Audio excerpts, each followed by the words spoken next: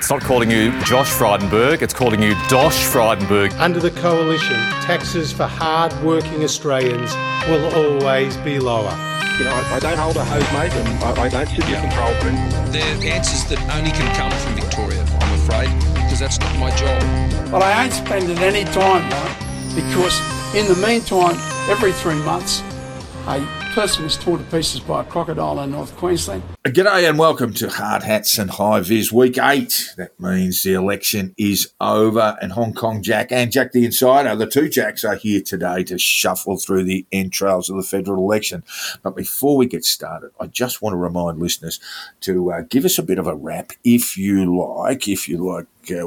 We can give ourselves a rap, but we'd like you to do it on social media. Let us know. Give us a review on your podcast app, or in fact, let us know through Twitter, where you can get hold of me. I'm Jack the Insider. I'm Jack the Insider on Twitter, or indeed at the Conditional Release Program. At gmail.com, and the Conditional Release Program at gmail.com. Drop us a line. Let us know what you think of the show, how we can improve, or whether you just hate our guts and want to give us a kicking. G'day, Jack. How are you? It's Hong Kong Jack. How are you, mate? How are things in Hong Kong? Very grey here in Sydney. Yeah, pretty grey here as well. Oh, there you go. So, grey days. But, look, let me ask you the question. Would it be rude to say that Anthony Albanese would only ever be the smartest man in the room if he was sitting there on his own? In the car seat, you mean? well, it doesn't have to be that small a room. But okay. If he was just sitting there on his own, he'd be the smartest man in the room. But is that a problem, Jack? Not being the smartest man in the room? I don't think it is. You know, we've tried the smartest man in the room tactic just recently. The technocrats, yeah. And it didn't go that well. Can I just go to Bill Clinton for his opinion of Prime Minister Kevin Rudd? Oh. When he was newly Prime Minister. This is Bill Clinton. In my opinion, he is one of the most well-informed, well-read, intelligent leaders in the world today. You could just see Kevin preening at that, couldn't you? Careful now. He is litigious. He is litigious. Bill Clinton again. He told me he really didn't know much about America. Like most Australian politicians who know more about America than they do about Australia. That's what he told me Sunday when we were talking. He then proceeded to describe in excruciating detail George Washington's strategy to hold New York in the Revolutionary War. And I have to like the use of the term excruciating. It'd be like having Bob Carr explain something to you. Civil War. Bob Carr on the Civil War. Yeah. American Civil War. Oh, he is that is basically his topic. Don't start Bob Carr on the American Civil War. You'll be literally gone for hours. Make sure you got a comfy chair. So it's not an insult to say someone is not the smartest man in the room because there are other skills as a politician that Albo has. No, when Julia Gillard took over, she said, I never wanted to foster the culture that says once the leader has spoken, then everyone must defer. I don't think you prove leadership by sitting out each and every moment to kind of prove you're the smartest person in the room. It's just not the way to run a government. I'm sure Bob Hawke always thought he was the smartest man in the room because his narcissism knew no bounds. But he was a clever enough politician to realise that that's not the way you run a government, that you actually empower your ministers back in the day, you form consensus. Back in the Hawke day, yes, of course. But back in the Hawke day, you had Barry Jones, and he is the smartest man in any room you'd ever walk into. Terrible politician, but a very, very smart man. So being smart is not the politician's key skill. It's the ability to negotiate, to win consensus through the arguments of others. That's right. Yeah, and to take people with you. The role of leadership is to take people with you. It doesn't mean you've got to bully them and terrify them because they're too frightened to disagree with you. That's no way to lead. And everything about Albo that we've seen so far is promising him to be a really good Prime Minister. Yeah, I thought it started on the night on his victory speech. Because there were at the Canterbury Hurlston RSL there that night. Quite a few friends of mine and probably yours too, Jack, were there, and some of them, well, a pocket of that crowd was involved in a bit of triumphalism and a bit of hubris. But Albo jumped on that straight away. You know, you very rarely see it in a victory speech, but he said, hey, that's enough of that, you know. Be quiet and listen to me. Yeah, and as soon as Tanya Plibersek went a little bit off-piste with the sledging of Peter Dutton, he jumped on that as well? Yeah, look, yes, he did. He did. I'm sure there would have been a phone call. And it's probably true that Tanya may have felt a little miffed that she wasn't part of the Gang of Five. Yeah, the first round of ministers sworn in. Yeah. She is the education, or will be the education minister, and they're due to be sworn in this week.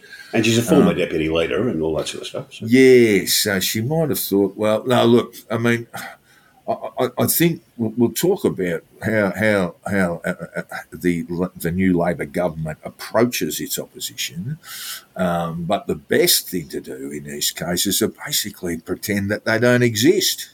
Isn't that right? Oh, yeah. Or if you're pushed on their existence, oh, yeah, well, you know, they're sorting themselves out, you know. That sort of thing. Well, you know, they've got their challenges in front of them. That's what you say. Yeah, that's about it, isn't it? Rather than kick a few heads, plenty of time for that. But yes, after the victory speech, Albo went of course to Tokyo for the Quad meeting. That was a stunning success. You know, he was 2 days out from being elected, and all of a sudden he's being deified by Joe Biden. And a hearty welcome and congratulations from Modi and the Japanese Prime Minister. So it was a really good start. There was a congratulatory note from the Chinese government, from the Chinese Premier, which he sort of swatted away, which was great, I think, because the talk was tough, but it was also had meaning that it said, look, you know, we'll regard rapprochement as having occurred when you drop the trade sanctions. And that's just how you spell it out to China, isn't it? You know, this is our position. Yeah, straight talk works. Yeah. So, South Pacific, Penny Wong's doing, or has completed now, a whistle stop of the South Pacific, including a tour of Fiji, and this coincides with the Chinese Premier again, who's now doing a hearts and minds visit of the South Pacific. So Australia has its work cut out there, doesn't it? It does. You'd have to wonder why no one was up in the South Pacific immediately following the Solomon Islands announcement, wouldn't you? It was just actually astonishing. The Pacific Minister then was Zed Cezelia, known widely in the DFAT community as the Z Team, Jack. Well, he was the junior senator from Canberra, I think, wasn't he? From the ACT. It puzzles me that Maurice Payne, who was then the foreign minister, wasn't up there rather than the Z Team. Yes, I mean, for Australia, it seems that, we should be spending a lot more time in the Pacific than we are in Europe, for example. Because there are great challenges on there now. But most of all, I think there was a perception, there has been a perception around South Pacific nations that they were treated as a bit of a joke by governments, not just the one immediately past, but by governments generally over a fair stretch of time. Yep, I think that's right. That's been an error. Now, we talked about cabinet government, Jack. What does that really mean? Tell me what that means. Just before we get to the end, we're talking about the good things that the government's got off to a start. Huh? They've also dusted off that tried and true technique of saying, good Lord, we've got in here and opened up the filing cabinet and had a look. It's much, much worse than we thought it was going to be. We've had a look at the profit and loss statement. Yeah, we've opened terrible. Up the books, and we've had a bit of a squiz around, and things are crook in Tallarook, Jack. Yeah, and can you remember Peter Costello doing this in 1996? You know, he was on the telly for about 3 weeks saying, "My good, couldn't believe how bad things are." Yeah. Stuff that was left, IOUs, money missing, and all that sort of stuff. Someone's had their hand in the till, that sort of thing. Yeah. There's no biscuits in the tea room. It's just terrible, you know. Jim Chalmers has led that, as has Katie Gallagher, the finance minister, have led that attack, and it is a common thing. It's a common thing for good governments to do when they come in, isn't it? You know, it's not. Yeah. We might remember 2007. You mentioned Costello coming in '96. But we might remember 2007, and under Kevin, it was hands across the divide, and let's see if we can't find a job for some of you retiring Liberals, and that sort of thing. It was kid glove treatment. You know, it's not about giving them a kick, but at least you've got to say you wouldn't believe how crooked things are now that we've had a good look at them. Yeah, no, so that's an excellent start. The other thing is, I think Linda Burney might be a listener to the Two Jacks.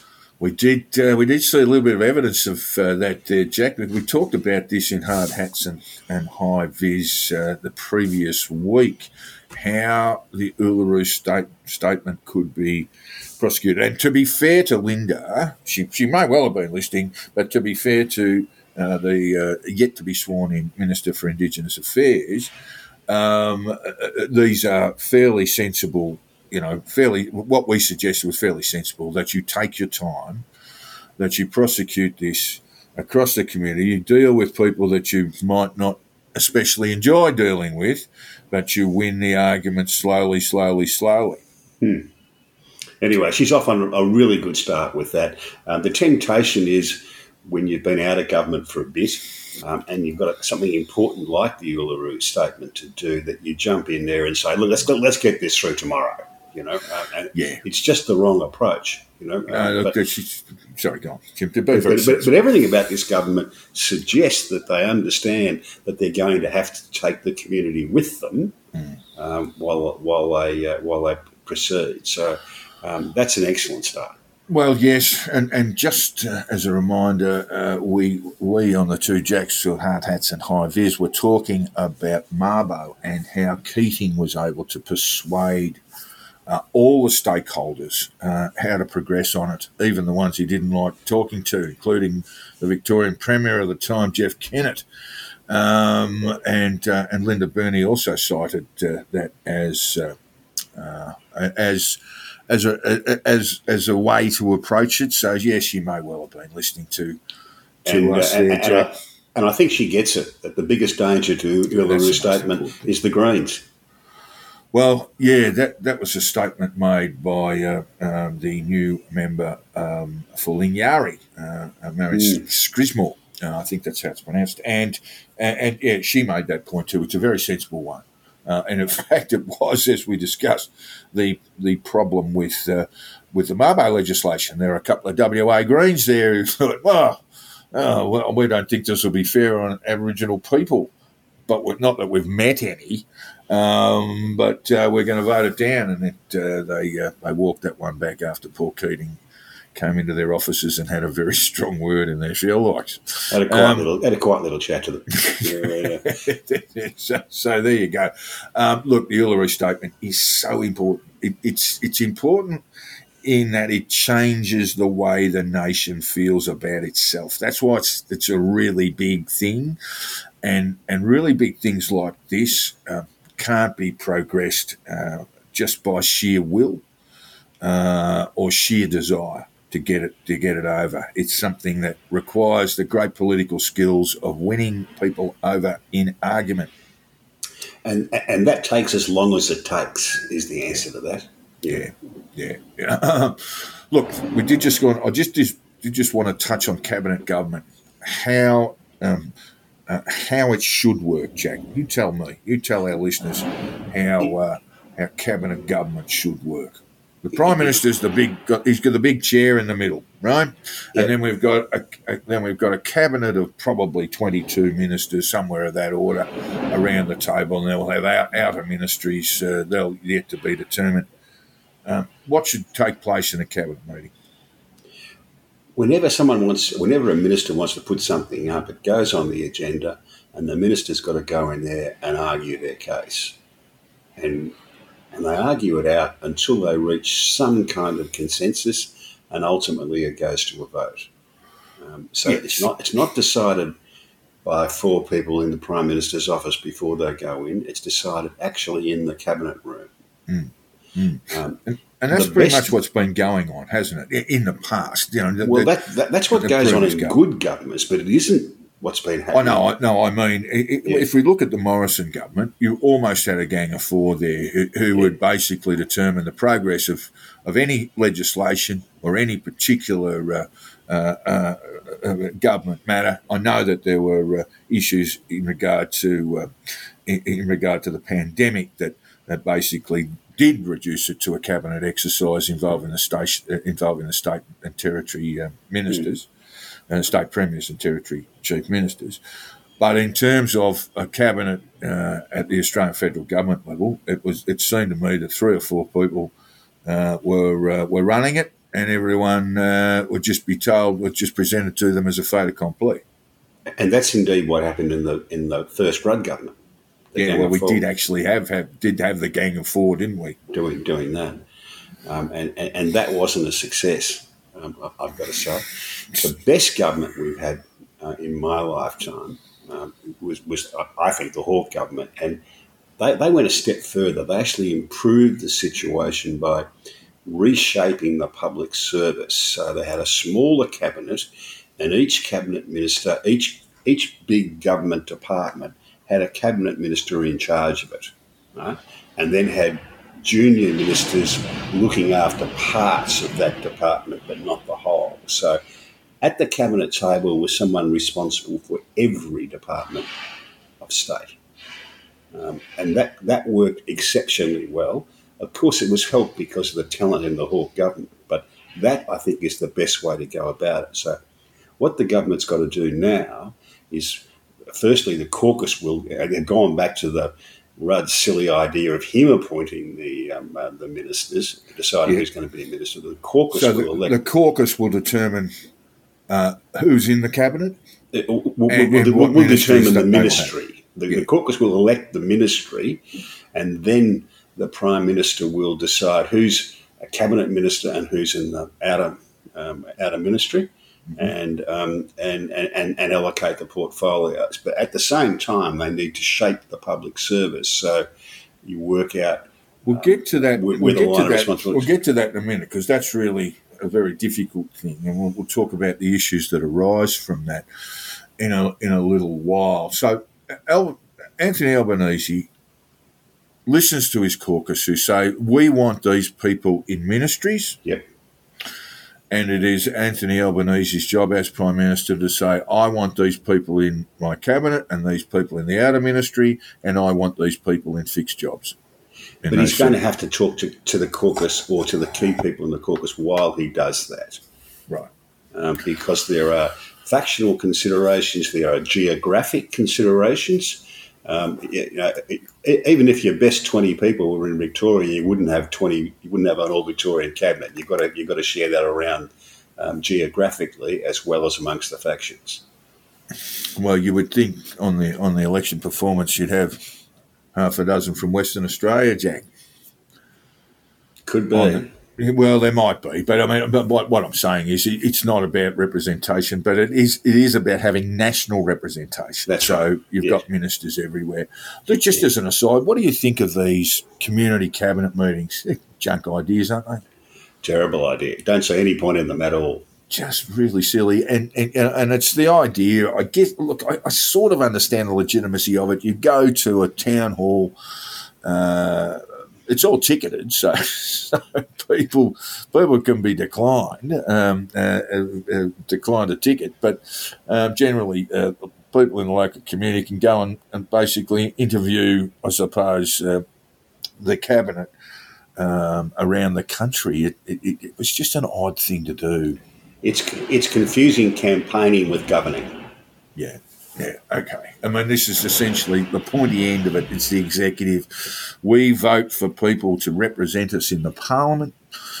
by party, and when that party finds itself in government, they determine the shape of the executive. Isn't that right, Jack? That's correct. And don't forget, the Westminster system has a tradition of cabinet solidarity. That is, you go into cabinet, and you can, as a minister, you can argue your case, and you can argue against somebody else's case. But the tradition is when you walk out that door, all the cabinet members agree with the decision, at least until they write their memoir.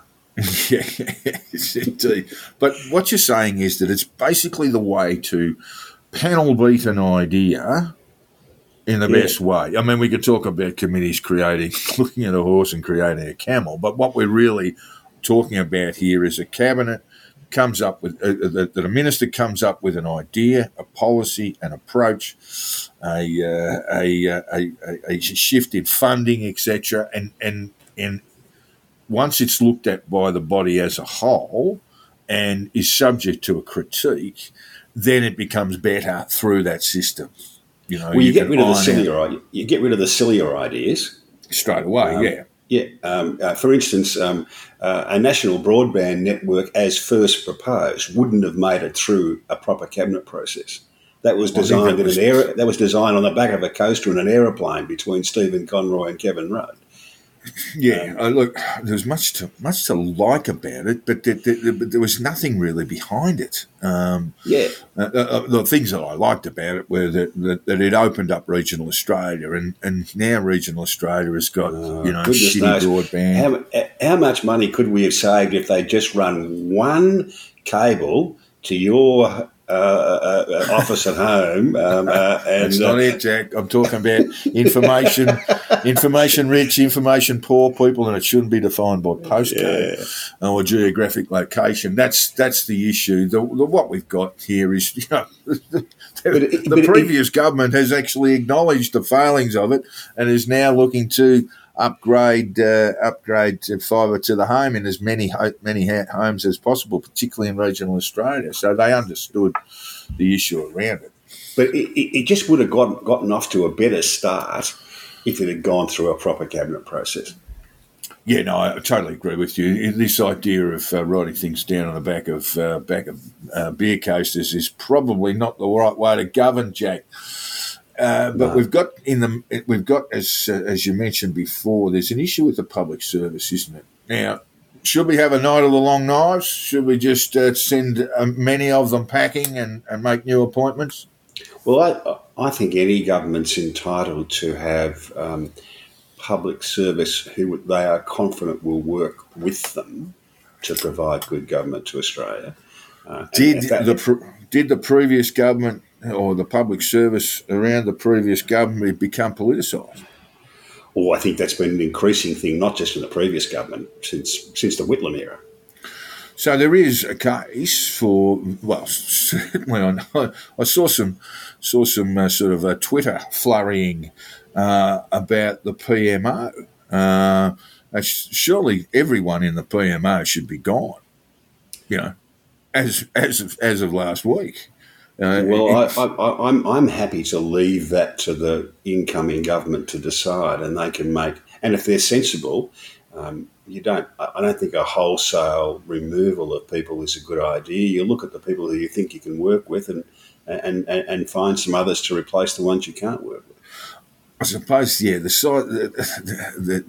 downside to the night of the long knives is that there are only a few people in the country who can do these things, aren't there? Yeah. I mean, it's not as if we're talking about, we just pull someone out of a shopping mall and say, "Would you like to be head of the Prime Minister's office?" No, it's a peculiar skill set. Yeah, it is. Even people from corporate backgrounds would struggle with the dimension of that sort of appointment. It's quite a different job. Yeah. What do you reckon would happen to the head of? I think it's called Home Affairs now, Jack Pizzolo, isn't it? What would happen to him? Well, firstly, you want to look at whether you want to have a Department of Home Affairs, whether you want to have that big super department. Oh, God, what are you going to disentangle it now, Jack? It was a bugger of a thing putting it together. I think an incoming government should be free at some stage to say whether they think that's a good idea. And there's some things they could get rid of. They can get rid of those black uniforms for starters. We got a lot of medals. They have handed out a lot of medals to the border force. I mean, it's just all a bit ridiculous. But I would think Labor would go. Just my sense of it, that Labor would tread very, very quietly over immigration. Yeah, I think that's probably right. I mean, immigration about immigration matters in Australia, there's a large degree of consensus. It's one of the reasons why Australia has the most popular and successful immigration program in the Western world. But in refugee policy, I did notice after the boat turned back, the Sri Lankan boat, which it's a bit messy in itself in terms of how that was politicised on election day, and I'll talk about that in a minute. But yes, the Greens and others were saying that this was deplorable from Labor.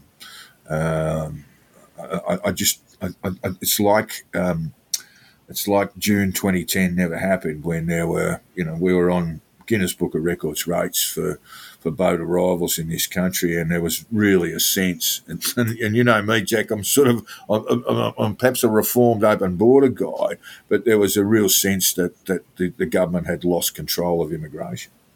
There has never been a consensus for open borders in Australia, and I think there never will be. There are a noisy minority who think that's what we should do, but that is never popular. It's no way to get elected to government. Yeah, so we'll see over the coming... And Prime Minister Albanese and other ministers seem to recognise that. So would you expect to see these public service announcements, the hirings and the firings, occur over the next... what period? Next week or so? Next month or so? It could take a little bit longer, but yeah, over the next short while. Yeah, we are still waiting for ministers to be sworn in. In fact, the announcement of or to be elected, for that matter. So that's one part of the process, and then we get down to govern, and then they get down to govern. Anthony Albanese is Prime Minister. What are the sorts of pitfalls they need to avoid? Oh, the first one is already done. I have it's a pet peeve of mine. I really don't like it when Prime Ministers talk about my government. Oh, yeah. Oh, that's awful.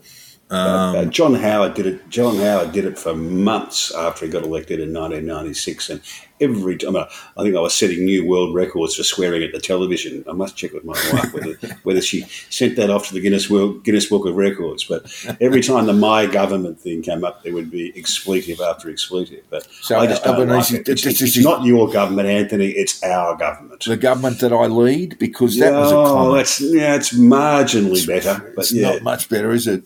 Because that is a bit of an Albanese favourite, or was during the campaign. It's the government that I lead. Yeah. It's the government, isn't it? Yeah. Or our government, if you like. But, it's not my government. Yeah. No, I see what you mean there. Okay, so the government, our government. All right, what's next? I suppose there's plenty. How much consultation should there be with the crossbench? Well, a fair bit. I mean, and there should be a fair bit of consultation generally in the community. Is my view of if you want to make change, you've got to carry people with you to a large extent. So what does Labor do about, let's put the Greens aside for one moment, about the Teal independents, for example? Do they appoint someone almost like a whip just to keep them informed, sit them down, have a cup of tea, take them out to lunch, that sort of thing? Well, that's generally the job of the Leader of the House. Which is not it has no constitutional or legislative basis to be Leader of the House.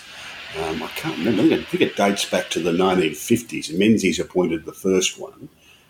And I think these days they get extra pay, so they get paid more than their cabinet colleagues for being Leader of the House. But the job really revolves around reporting to the Prime Minister and keeping control of the parliamentary processes, which also means making sure you know where the votes are. And that means you and probably a couple of other people have got to keep talking to the Teals all the time. And that would be Tony Burke, wouldn't it? That Tony Burke would have that job. Almost certainly be Tony Burke. He was doing a good job as leader of the House, and as leader of the opposition, as parliamentary leader of the House. Yes. So he'll be good. Yes, well, he was up against Peter Dutton, and who was the leader of the House on the floor and in the chamber, and now Albo himself had been leader of the House in the previous government. Yes, he had, and Christopher Pyne did a good job as leader of the House for the under Abbott and Turnbull, I think. I think when Morrison became Prime Minister, that job was, Pyne did not get that job, and it went to, I'm just trying to think, I think it went to Christian Porter, and then when he had his travails, it was sent off to Dutton. So Burke, I would think, almost certainly will take that role. And I just mentioned Dutton. He's not as annoying as Christopher Pyne, but I'm sure he could work on that. Yeah. Oh, look, Christopher Pyne's actually quite an amusing fellow, an entertaining fellow in person, and I know people find that very difficult to believe, but he actually is quite a pleasant person to meet. Not for everyone, of course, Jack, as we know, but well, there often is that disconnect between politicians' media persona and their personal persona. I can recall this coming up. A very successful corporate chap from Australia was coming through Hong Kong when Julia Gillard was Prime Minister. He's on his way across to Doha, and a mutual friend arranged that we would meet up and have lunch. And this bloke had been having quite a lot of dealings with the government, with Julia as the new Prime Minister. And he sat down over lunch and said, look, I've sat next to her in meetings a few times, and she's warm, funny, engaging, absolutely across her brief, and just so good to deal with. And he said, is that the real Julia? And I said, well, I've known her since 1985, and that's absolutely who she is. And she says, why don't I see that which is on the telly? There is that disconnect sometimes, isn't there? And the reverse is probably true with the potentially litigious Kevin Rudd. That everyone thought he was terrific until you got to sit next to him. So, nobody who knew him thought that. So if you had to sit next to him in a couple of meetings, it might be, what do we say? It might not be all that comfortable for everyone involved. And we just say that bearing in mind that Kevin Rudd is potentially litigious in this day and age. So, so we'll move on to the Parliament and how that might work shortly. But clearly, Burke and others will have to cuddle up to the Greens as well, particularly in the Senate, because they know that they won't be able to get legislation through without the thumbs up from the Greens and the Jackie Lambie network. That seems to be the consistent route, the pathway.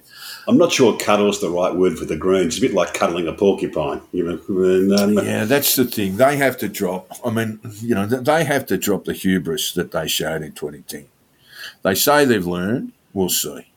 Yeah. We'll see.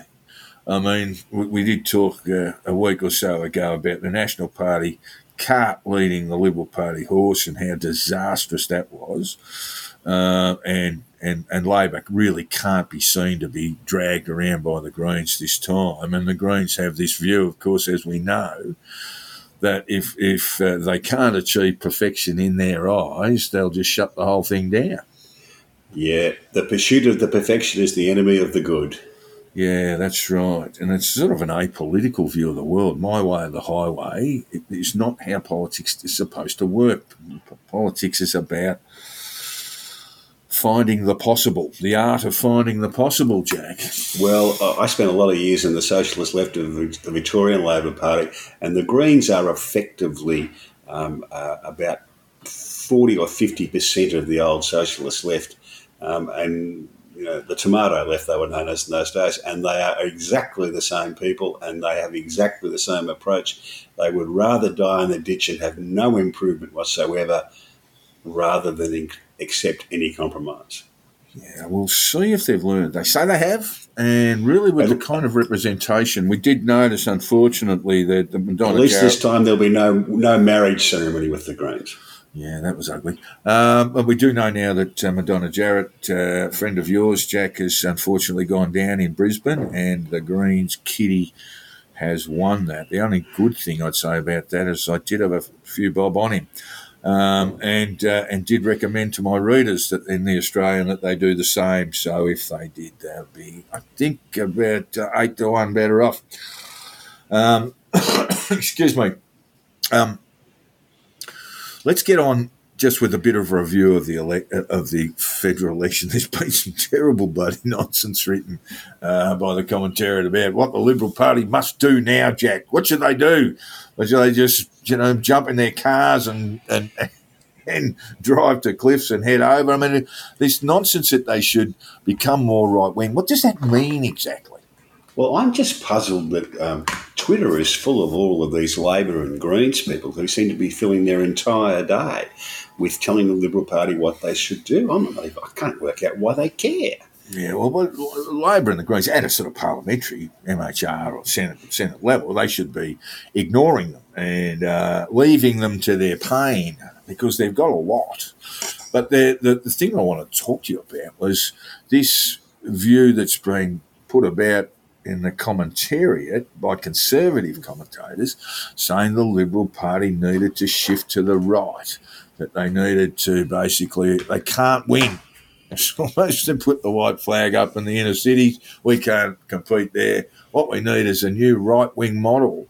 But I just don't even that will appeal to the suburbs and the regions. But I just don't understand what that means. What would that mean in practical terms? Would it mean that they want a reduction in immigration?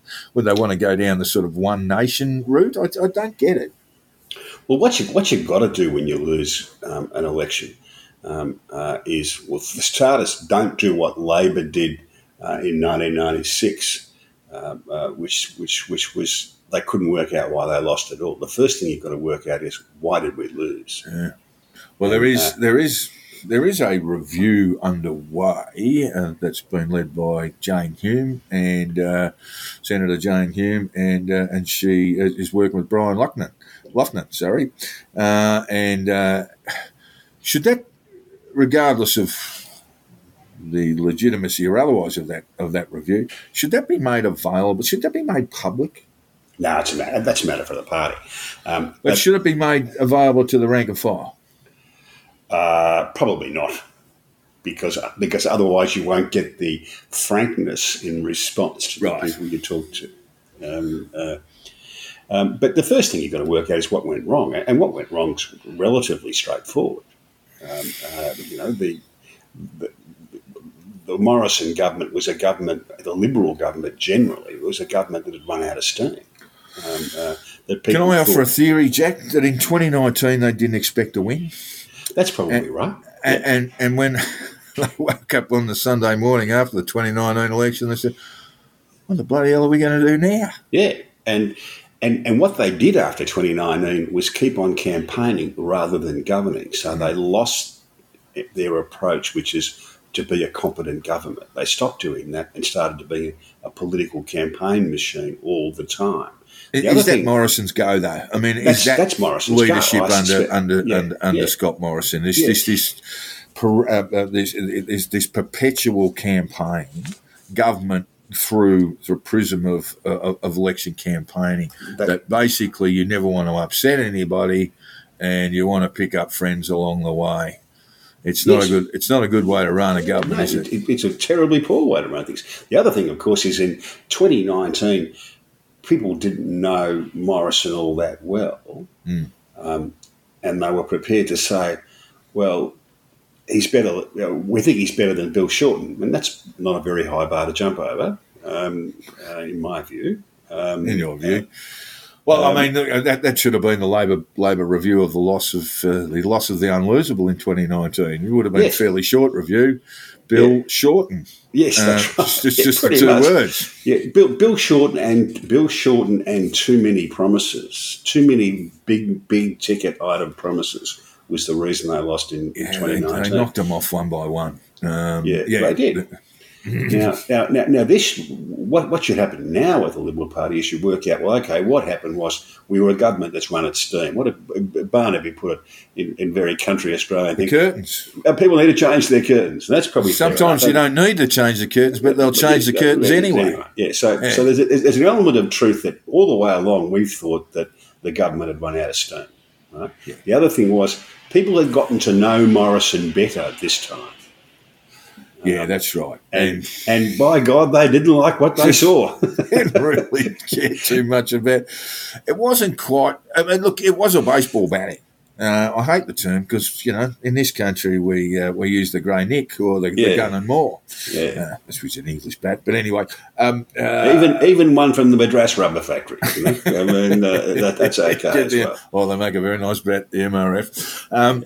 But yes, they were waiting, and it wasn't so much an embrace of Labor, but it was let's give this mob the toweling they richly deserve. Yeah, and in fact, there was a lack of embrace of Labor. There was an uncertainty about Labor.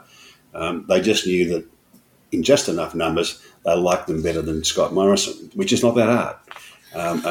But in Western Australia, that was different. There was an embrace of Labor in Western Australia. Well, tell you what, I mean, we're the last Liberal out of Western Australia. Please turn the lights off. I mean, they really have been reduced. I don't think rump is the right word. I think they've got 5 federal MPs. They've got 2 in the upper house. 2 in the lower house in Western Australia, where McGowan leads with a thumping majority of 54-5. He's basically just about wiped them out. Yeah. And maybe it wasn't about McGowan. Maybe it was about how Morrison and Porter and others, referring to Western Australians living in caves and all. It's just not a good way to speak to potential voters, Jack. No, even if you think it's true. Well, you don't say it. You don't say it. I mean, and Labor, as I read these things, Labor had basically just absorbed all of that and went, well, okay, well, now we know how to campaign. How are we going to win this campaign in Western Australia? And, they got absolutely smashed. What happens now with Scott Morrison? Surely he can't stay in the Parliament. He reckons he is. I don't think it really matters much. If he stays in Parliament, he'll be a pest like Kevin Rudd was when he started in Parliament. Dutton can't give him a ministry, can he? No, he shouldn't. Well, he shouldn't. Yeah, it is something to watch. Just exactly what role Morrison is going to have. I don't think Dutton will. I can't see anything else happening to Morrison other than a by-election in Cook in about 3 months' time. Yeah, it might take longer than that, but it'll happen. What does the Liberal Party have to do about Scott Morrison? Surely they have to put some distance between him and them going forward. They've got to make him the person who basically gave them the defeat. So he becomes really, he's got to get it's not a kicking because they'll say, oh, look, we want to thank him for his leadership in 2019, but after that he seemed to have lost his way. There needs to be some pretty harsh words said about him from within the party. Yeah, I think you can just do that quietly. You haven't got to make a huge fuss about it. And the thing to do is not to make too much of a fuss about it, is just to move on with a new leadership and a new approach. So you don't have to destroy the cult of the personality, Jack.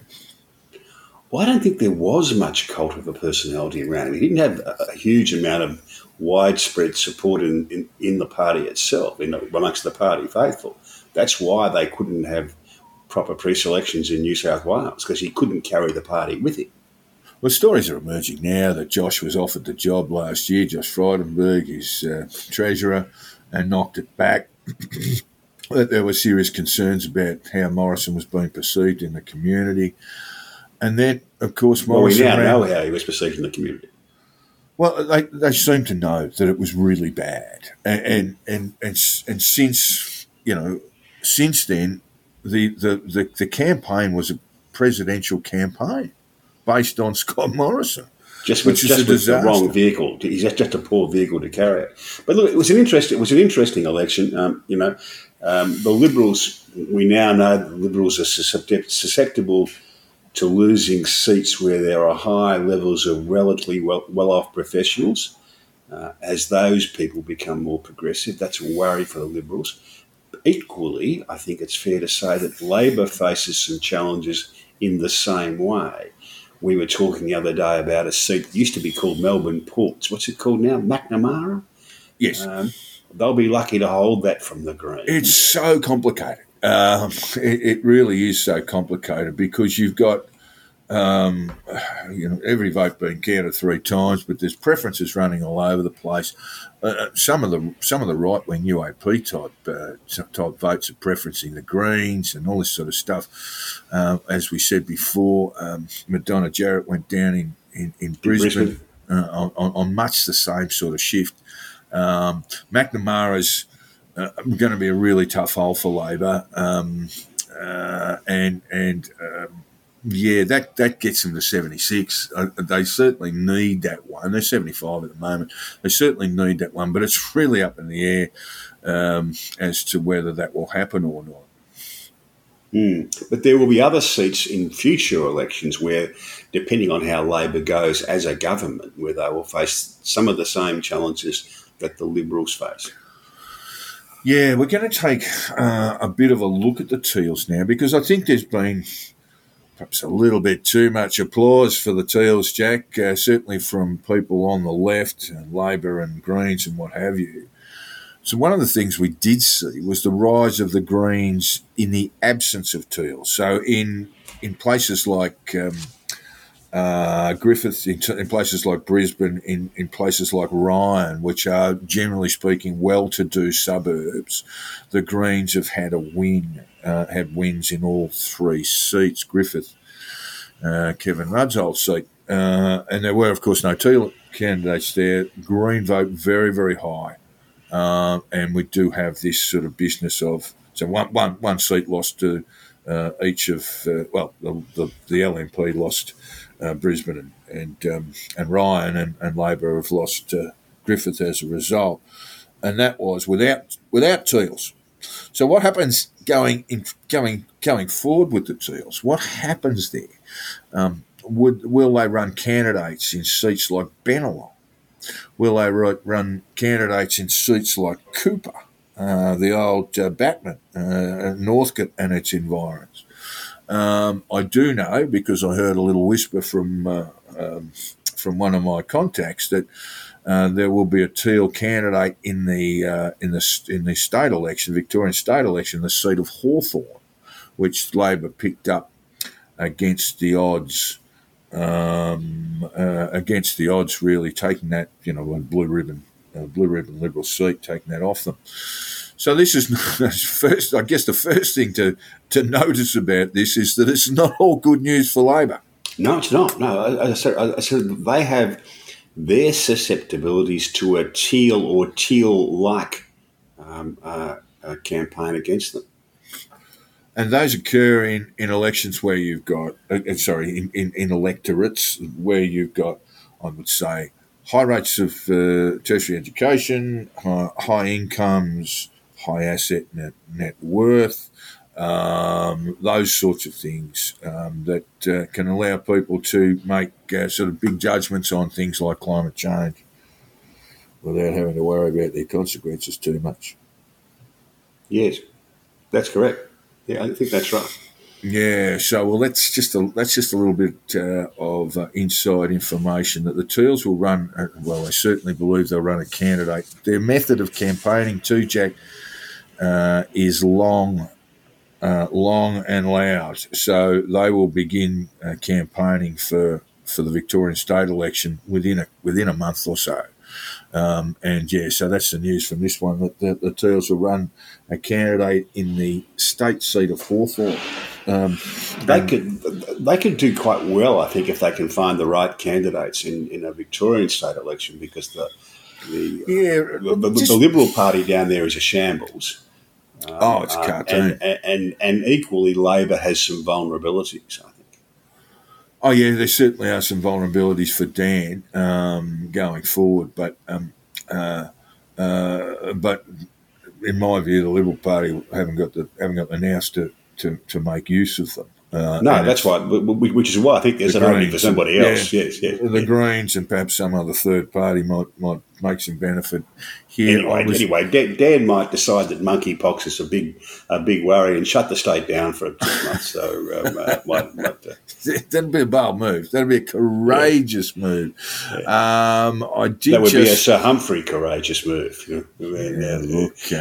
I did come across this too, Jack. Liberal MP, that's Victorian State Liberal MP, Tim Smith says party should forget woke elites in seats like his and go hard at the outer suburbs.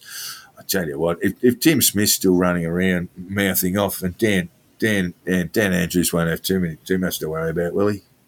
No, he's a gift that keeps giving for Dan Andrews, isn't he? You know, please be around in November. Tim Smith, you idiot. It's hard to see blokes who are actually involved in politics, and he grew up in state politics and absolutely no sense about what they're doing. You do find it a bit, and it's kind of alarming. Yeah. And that's a bipartisan thing, I've got to say. They have it in every party. Now, we're just going to wrap up with a bit of a discussion about polling. Now, it's clear that polling didn't get it right in this in the federal election after getting it all wrong in 2019, and many global examples of similar shambles. What I did on a review, I saw that Newspoll both had the primary votes of the Labor and Liberal parties way too high. The Fairfax Daily, I think it's Reveal polling company, they seemed to get it closer than anybody else, but they were still out. So there are a couple of, all of them were points out of the 2-3 points away from the two-party preferred, as we understand it. Votes are still being counted, but it's about 51-49, veering into the 52-48. And the polling's got it wrong again, Jack. Is there something wrong with the methodology, or are people... Nowhere near as spectacularly wrong as 2019, I don't think. No, well, that was a shock. And they'll just be saying, well, don't worry about the details. We actually got the result nearly kind of right, you know. Okay, so all the methodology was wrong, and if you look too closely at the details, we were hopeless. But don't look at that. Just say, look, we said there'd be a Labor government, you know, and there is. Yeah, maybe they can get away with that. But when we look at approval ratings and things like that, and some people might see that as sort of junk questioning, but Scott Morrison had a negative approval rating, but he was still, I think, a point above, or might have been even money's preferred Prime Minister. And I get the feeling that when polling companies call or drop you a line on the internet or even front you in person, that people are not going to say, I really hate Scott Morrison. When they do, but they're too nice to say it. Australians are very nice people, Jack. There's a whole lot of stuff that people get asked in all kinds of surveys where they will give the answer they think you're looking for. Yeah, there's a heavy bias, particularly in face-to-face polling, in that regard, where you know, what would you like to hear, and I certainly think in those personal approval ratings, Morrison was well and truly underdone. Because now we know just how unpopular he has been. Not popular, you know, I mean, where his sanctuary of Queensland really didn't turn out to be a sanctuary at all. And pretty much in all other states, with the possible exception of Tasmania, he was almost universally disliked. Yeah, that's correct. I mean, this is not specific to politics. This comes up with climate change. You ask people, should we do something about climate change? And they'll say, oh, yes, we should. And then you ask them, when they make their own choices, do they actually do anything about climate change? And the answer is no, they don't. So you look at what people do rather than what they say they think that they would like to do. And it's the same. It's the same between choosing two products. They will give you the answer that, yes, I want to buy the environmentally sensitive product, but they don't. They buy the one that's good value. Yeah, and that is that sense of, that is that sense of, we'll give you the answer that you want to hear. Yeah. But I honestly think that when it comes to, I mean, look, it was very clear to me in my social meanderings, Jack. You talk to people and the views on Morrison were absolutely unprintable. And certainly not the sort of language that we would use on this podcast, Jack. I just couldn't believe that he still had an approval rating worth thinking about. And it's not just the company I keep. I mean, this is sort of the general view. I don't know who's going to win, but I really dislike that Scott Morrison. I really don't like him at all. And that was and that from my reading and from my talking to people down there as well is pretty much across the party political spectrum. It was, yeah. That was the as thing. Unpopular with Liberals as he was with Labor people. Yeah, I'm always wary of those. I voted Liberal all my life, but now I'm not going to because of Scott Morrison. You hear that. Hear that and you think, are you sure you're a Liberal voter? Are you sure you're not sneaky little Labor voter getting in there, or a Green or a Teal? But yeah, there was a strong view that Morrison. Oh, well, look, I live in an area affected by bushfires, and certainly his behaviour around that was utterly deplorable. Not only did he get it wrong by prancing off to Hawaii, and then blamed his wife for it, but then he came back and started thrusting his hands thrusting his hand in the hand of others who didn't want to have anything to do with him. Do you remember Cyclone Tracy in Darwin? Well, didn't Dickoff turned up though, didn't he? He flew home from Rome. He was in Greece. He was on his first trip to Europe, and he'd taken a little side tour so he could show the press gallery around the ancient ruins in Greece. And he got back eventually, like Morrison. He did turn up back, but he was a long time getting back, and he was reluctant to come back, and that cost him a lot.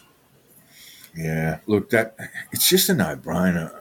I remember Kevin Rudd lifting suitcases, Jack, in flood-prone lands. I remember him down, and I'm not going to make any jokes about this. I do remember him after Black Saturday in Victoria, where. It just seems to me that this is one of the things that any talented politician can do properly is go along and help people with the grieving process. And when you don't do it, it just looks awful. There's a price to pay. Yeah. And really, it's meat and drink. I remember John Howard in Bali. It's meat and drink, and people would say to him, "Oh, thank you for coming, Mr. Howard. Thank you for coming, Prime Minister." And he said, it's not that you do anything; it's just be there. Yeah, it's just you've got to be there, and you've got to listen to people and talk to them. And it's just awful when they don't do those sorts of things. Yep. It really is just meat and drink. Really, I think that's where his problems stem from. And then, I don't hold a hose, mate. That's his political epitaph as far as... Oh, that was tone deaf, wasn't it? Oh, dear, oh dear. So there you go. Perhaps a bit more unpopular. In fact, I'd argue a lot more unpopular than the polls really showed. And that's a wrap for Hard Hats and High Vis Week 8. We'll be back with Week 9 to have a longer look at the Teals as well and answer one or two of the questions that you've raised about where to for Australia now under a new government. Jack, it's been great to have you along. We might have a Labor ministry elected by then. Yes, we certainly will have. So we'll be going through that. We're going through the cabinet, the winners, the losers. There's always a few, and go through all of that. And of course, we'll have the shadow cabinet by then too, Jack. So always a few people who miss out on the job they wanted. A couple of people who need some counselling. And a couple of turn a lie down. Some of them will start getting in touch with political journalists, Jack. The political journalists will be praying and hoping that happens, and their prayers will be answered, I'm sure. Yeah, look, I think a couple of my sources are going to do okay. So that should be they might be a bit too busy to speak to me in future now. So and one of your pals has really lucked in. He's got the great job. What's that?